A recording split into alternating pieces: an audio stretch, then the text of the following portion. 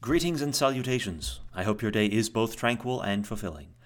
I am Athanasius, and welcome back to the podcast of the Boldly Immortal. I'm seriously struggling with getting this one started. So I think instead of doing all the other stuff that I was going to talk about, all the other ideas that I have on my mind about the nature of power and leadership and organization and the illusion that all of those things are, instead I'm just going to tell a story because it's so much easier. It's so much easier. And there's several stories that I've wanted to tell. There's several ideas that I've had in my mind, but there's one in particular that comes to mind, and it combines with, I guess, a story that I have had recently. And come to think of it, now that I'm actually just deciding to tell a story, boy, do I have quite the story. It starts with a dream that I had about 3 weeks ago. Let me set the picture. The waves are lapping up on a desert shore as the few survivors of a crashed ship are coming up from the water. Their wreckage is scattered around them, and the cargo is completely destroyed. The weather has thankfully changed from what it was, and their escape is now complete. But where have they found themselves? What is this strange new world into which they have been cast? It looks familiar, and yet there's definitely a hint of it that is, well, frankly, much more desirable than the place that they'd left. For one, this place isn't completely destroyed. As they come up onto the shore, they begin to look around and count their number. A surprisingly large number of them have actually survived, but they've realized as they look at one another that they really will not find strength in unity immediately. There is no leader amongst them. There is no one to pull them in a singular direction as their captain went down with his ship. And so here they are, stranded and alone together. Families, yes, but specifically men of war. And as they look around, they begin to see paths leading into the interior of this island. And looking further down the coastline, they do see some small piers and huts that might be utilized by the local population.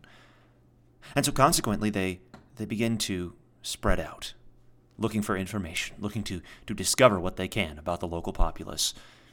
They all agree to come together in the evening and share their information and hopefully identify someone to lead them. As they go out, each one of them discovers the same story.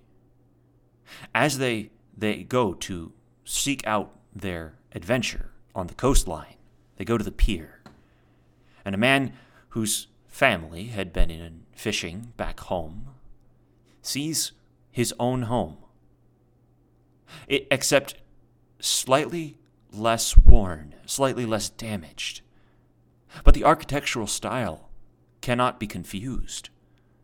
It is as though he had traveled back to his youth and was suddenly welcomed back into his father's home. Knocking on the door, he finds there a hardy young man with his family behind him, but no sword drawn, no concern in his face. I simply sees a traveler. Concern quickly arises when the man notices that this visitor is not familiar to him and is strangely garbed and speaks a very strange dialect, though it is familiar. It is the same tongue, but it is a slightly different variant. But the coat of arms on his chest most certainly looks familiar.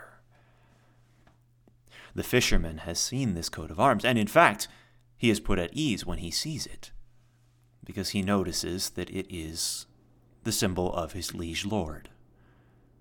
Or at least the one whose armies first colonized the island where he now lives. The conversation is relatively brief, as they learn the history of the island and the history of this farmer in his hut. He's been relatively unaffected by the world at large, and has simply been living out his life as best he can. And he continues about it, and he goes about his daily life. There are some concerns in the center of the island, as he's a little bit worried about the direction of his own local leadership, but all things considered, he's not too worried, and he's still able to make a good living and believes that his children will have a good future. The two parties leave on amiable terms and promise to come together before they leave forever, just to, at the very least, share more stories. But for now, the journey must go on. He returns to the beachhead to await the others. The others go in a short ways into the island, and they find, after a short, let's say 2-hour walk, right, somewhat inland, they find a village. And this village bears all of the traditional hallmarks of their own. And what's so surprising is they see the same thing that the others saw. A people much like their own, who bear similar traits, and yet are less weathered, less worn, less rough. And they have leadership, but they are generally unled. They are generally on their own and wild, as colonists can tend to become. They simply survive, and they focus not on the troubles and cares of the world outside. And they share a similar experience, a brief moment of fear between the two of them that is alleviated when they realize their common culture. And these men return to the beachhead. And as they compare their stories, they come to the dreadful conclusion that this people is in the same position that theirs was before the calamity that forced them to leave had struck it. And so they must now prepare themselves to equip this people to endure the hardships they are unaware of, because they have not seen the world beyond their horizons. This dream isn't my own dream. It's a dream that effectively comes from, well, it's similar to this tale of Numenor in The Lord of the Rings. Well, not The Lord of the Rings specifically, but in Tolkien's anthology, Numenor, the great shining island of man, where those of frankly, elvish descent, the men whose blood carries the blood of the immortals, dwelt in peace and relative harmony, where they learned great arts and mastered beautiful things. They made great ships to sail far and colonized the world of their less immortal brothers, building great cities there, building townships, but nothing to rival their home. And yet, in their wars against the evils of the world, they welcomed in a darkness.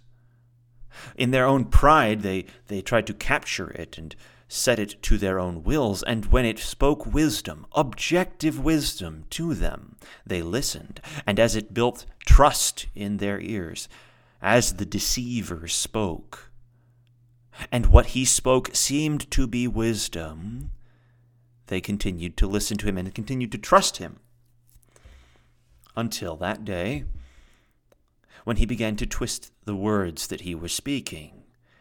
And yet, because of the trust that they had placed in him, it seemed not that he was the twisted one, but rather that the previous wisdom, the truth itself, was twisted. and the men of Numenor. The men of Numenor followed Sauron the Deceiver's will and eventually became a quite dark and evil people, offering human sacrifice on the pinnacles of their mountains and preparing to go to war against the few and yet firm decrees of their overlords, the Eldar. Or no, the Valar. The Valar. I gotta get my Tolkien mythology right. But there were some who left, some who fled. And taking with them a sapling of the royal tree, they went to Middle-earth. They fled for those, long-lost colonies, those places where they had once settled when their grandeur was greater and their piety more severe, and they founded there a nation of men, of great men, to rule over their less great brethren and provide them some wisdom. For Sauron the Deceiver did not remain in the ashes of Numenor, but fled to Middle-earth to take for himself a mighty tower, and there to continue torturing and deceiving mankind. So this is all the background for the Lord of the Rings. Right? These men are the heritage of the men of Gondor, but also the direct bloodline flows through Aragorn himself. A man who becomes the king again, who reunites the kingdoms, who restores some of the splendor of the ancient days, but nothing to rival the grandeur of Numenor. Nothing to rival it at all. But the men who came, they knew the danger. The men who fled Numenor and came to Middle-earth, they knew the danger that was behind them. And they prepared those who did not know for such a fight. And those who were there, once they were informed, were better able to resist than even the ones that they had fled from. That the men of Numenor, even the Númenóreans, were not as well prepared for Sauron as the men who the Númenóreans equipped. And so that's kind of the idea that I was wrestling with in this dream, in this thought, is, well, what does that mean? What does that mean now? And so this comes in here, now comes the other part of the story. I've been getting pretty heavily involved. I'm actually the lay leader of a men's organization called the Sons of Solomon. And this authority simply came because I volunteered. It sounded like a good idea to me, and I thought, hey, you know what? I can probably help. So why not? Turns out I've had quite a bit to do, and I've been very well occupied, and boy, the blessing that it has given to me. It has been just an absolutely wonderful experience to get to know so many good, pious Christian men, to encourage them and equip them to be good fathers for their families and their communities and their churches, so as to raise their sons to do the same. That anointing, to a certain extent, that I have received from a man with more authority than I, more gravitas than I, right? Where a mentor came to me and said, yes, you're going to do this. And so I said, thank you. Sure, I'll do it. That whole process of actually being given the go-ahead to lead men has been eye-opening, severely eye-opening, because it undermined the idea that I actually needed to be authorized for any of this. That authorization is simply everybody agreeing. So for things that don't exist yet, everybody does agree because nobody exists to disagree. If you want to build a group, you have full authority to try. And when you find out that somebody else has built it, suddenly then you still have the authority to build your own, but as regards their group, your authority is less.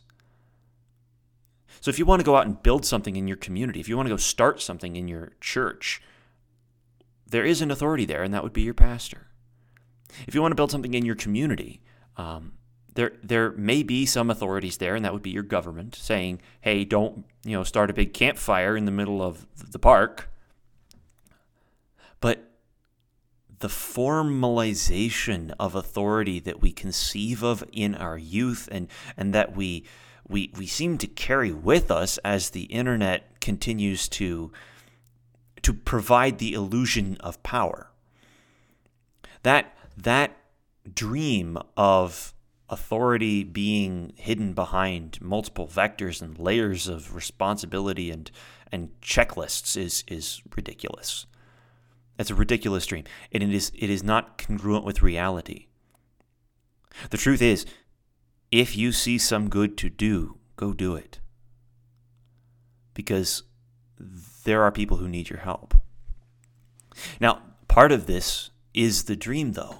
Part of this was, for me, has been the realization that I have come from an environment where I've been forced to confront much.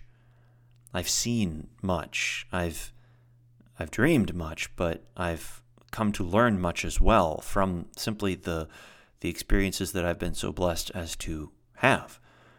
I've talked about Antifa on this podcast before, and getting to interact with those people in some very interesting ways. Well, a lot of people, for a lot of people, that's a myth. That's a story that's far off. For me, that's personal. That is completely personal because it has to do with my well-being. And so that's why I left. That's one of the reasons I left. I decided not to be with them anymore because I realized that was not a good idea. But I know that is what people are capable of. For a lot of people, this idea that anybody could storm the Capitol. Well, first of all, leftists already did it during the Kavanaugh hearings, so I don't want to hear anybody saying, oh my gosh, look at all the insurrection. You didn't care when the leftists did it. Stop caring about the right. The only reason you're worried about the right is because they were halfway decently competent at it, and that actually worries you because you don't mind the leftists, do you? You really don't mind. Anybody who's yelling about this really didn't mind it when the leftists took over because they weren't worried. And I would argue for two reasons. First of all, because they knew that there wasn't going to be any lasting effect. And second of all, because they didn't actually think that they were a problem.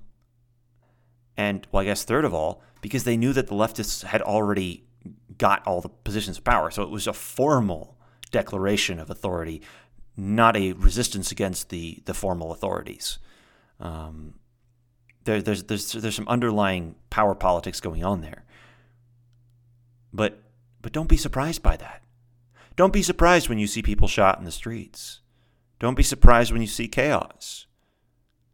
I'm not saying this as this is the way life should be. I'm telling you that I've stopped being surprised by what happens because what happens is. And if your worldview is not incapable, if your worldview struggles with the way things are, or if you find yourself constantly fascinated by the movements of the political realm or the social realm or the economic realm, well, consider that as your warning that your worldview is incomplete. As a warning that you don't have the full picture. You can't see beyond the limits of your own island. Find somebody then who's been out there who knows the more complicated truth of exactly how complicated everything is. And I'm not saying try and learn it all for yourself. What I'm saying is find somebody you trust and then recognize that you really can't trust them either. And figure out what's worth investing in. Figure out what's not going to move. Figure out what's not going to attack you. Figure out what's going to stay put. Listen to those who come from distant lands who you can trust. Listen to those who tell you who warn you of what's to come. But don't be enticed by fear, because fear will lead you to despair.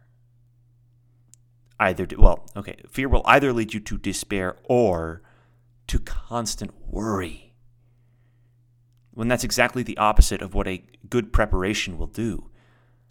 A good king doesn't cause his subjects either to fear or to worry, but rather gives them the confidence to know that while defending the nation will be hard, it will succeed, because it is worth fighting and dying for what is good. So find what's good. Find what is good and hold on to it. Permit yourself to be duly equipped for what comes, knowing that those who are on your side are greater than those who are against you, that the powers and principalities of the world are only doing what God wants, and that everything that they try will be subject to what He wants. Consequently, you need not fear or worry. You don't need to constantly stay in touch with everything going on. You don't need to think that every little movement of the world matters, because frankly, we've got about 20 years before anything serious happens anyway. What we're seeing right now is simply the beginning. It will all ramp up till then. So my recommendation that I'm going to struggle to follow, give it 20 years. Take 20 years and focus on what matters. And between now and then, let it wash off your back. Recognize that there will be hardship. Recognize there will be suffering. Recognize that there will be challenges. And find people who are equipped to prepare you for what's to come. And listen to them. And take what they say to heart. But do not enter emergency mode. Because you can't stay in emergency mode for 20 years, and you can't build a society off of emergency mode. Panic. It's not going to work. So consider yourself one of two people. If you have the information and the knowledge, if you have the foresight to see what's going to happen in the next 20 years by the movements of philosophies and the slow, godless encroachment of false theology, into the average everyday person's world. Well, if you can predict where that's going, help your brothers who can't. Find them and encourage them. And if you don't, find the ones who can give you something. And whichever one you are, start planting farms. The first thing you got to do if a whole bunch of people showed up on your little island is you got to feed them. And if you've got invaders coming in 20 years, well, you'd best get an economy that can survive the war that's to come. You'd best get a culture that can survive it. You'd best get a world that can survive it. And you can't make that transition overnight and make it last. So, take your time, be patient, but vigilant all the same. I know it sounds hard. It is hard. It's not going to be easy. And I know I haven't codified it that clearly either. But it is going to be the only thing that is worth doing. Because it's trying to sit back and pretend that it's not real is simply going to have everything you do get destroyed. And pretending that everything matters is simply going to wear you out and make nothing that you ever do worth keeping for the future civilizations. But if you simply focus on what is good, and you do that. Ecclesiastes. It's a good book. It's about all I got for today. Hopefully these ramblings are are not insufficiently chaotic. And so I hope that the day that you have is tranquil and fulfilling, that you are able to hold your head out of the muck and yet get your hands dirty. Because it's a good balance between the two, and the balance is necessary and the balance is good. So Do not be afraid. And do not be naive. Do not be surprised when wicked men do wicked things. And do not be surprised when the people who know the consequences of evil come to tell you to avoid it. That's about it. I'll see you next time.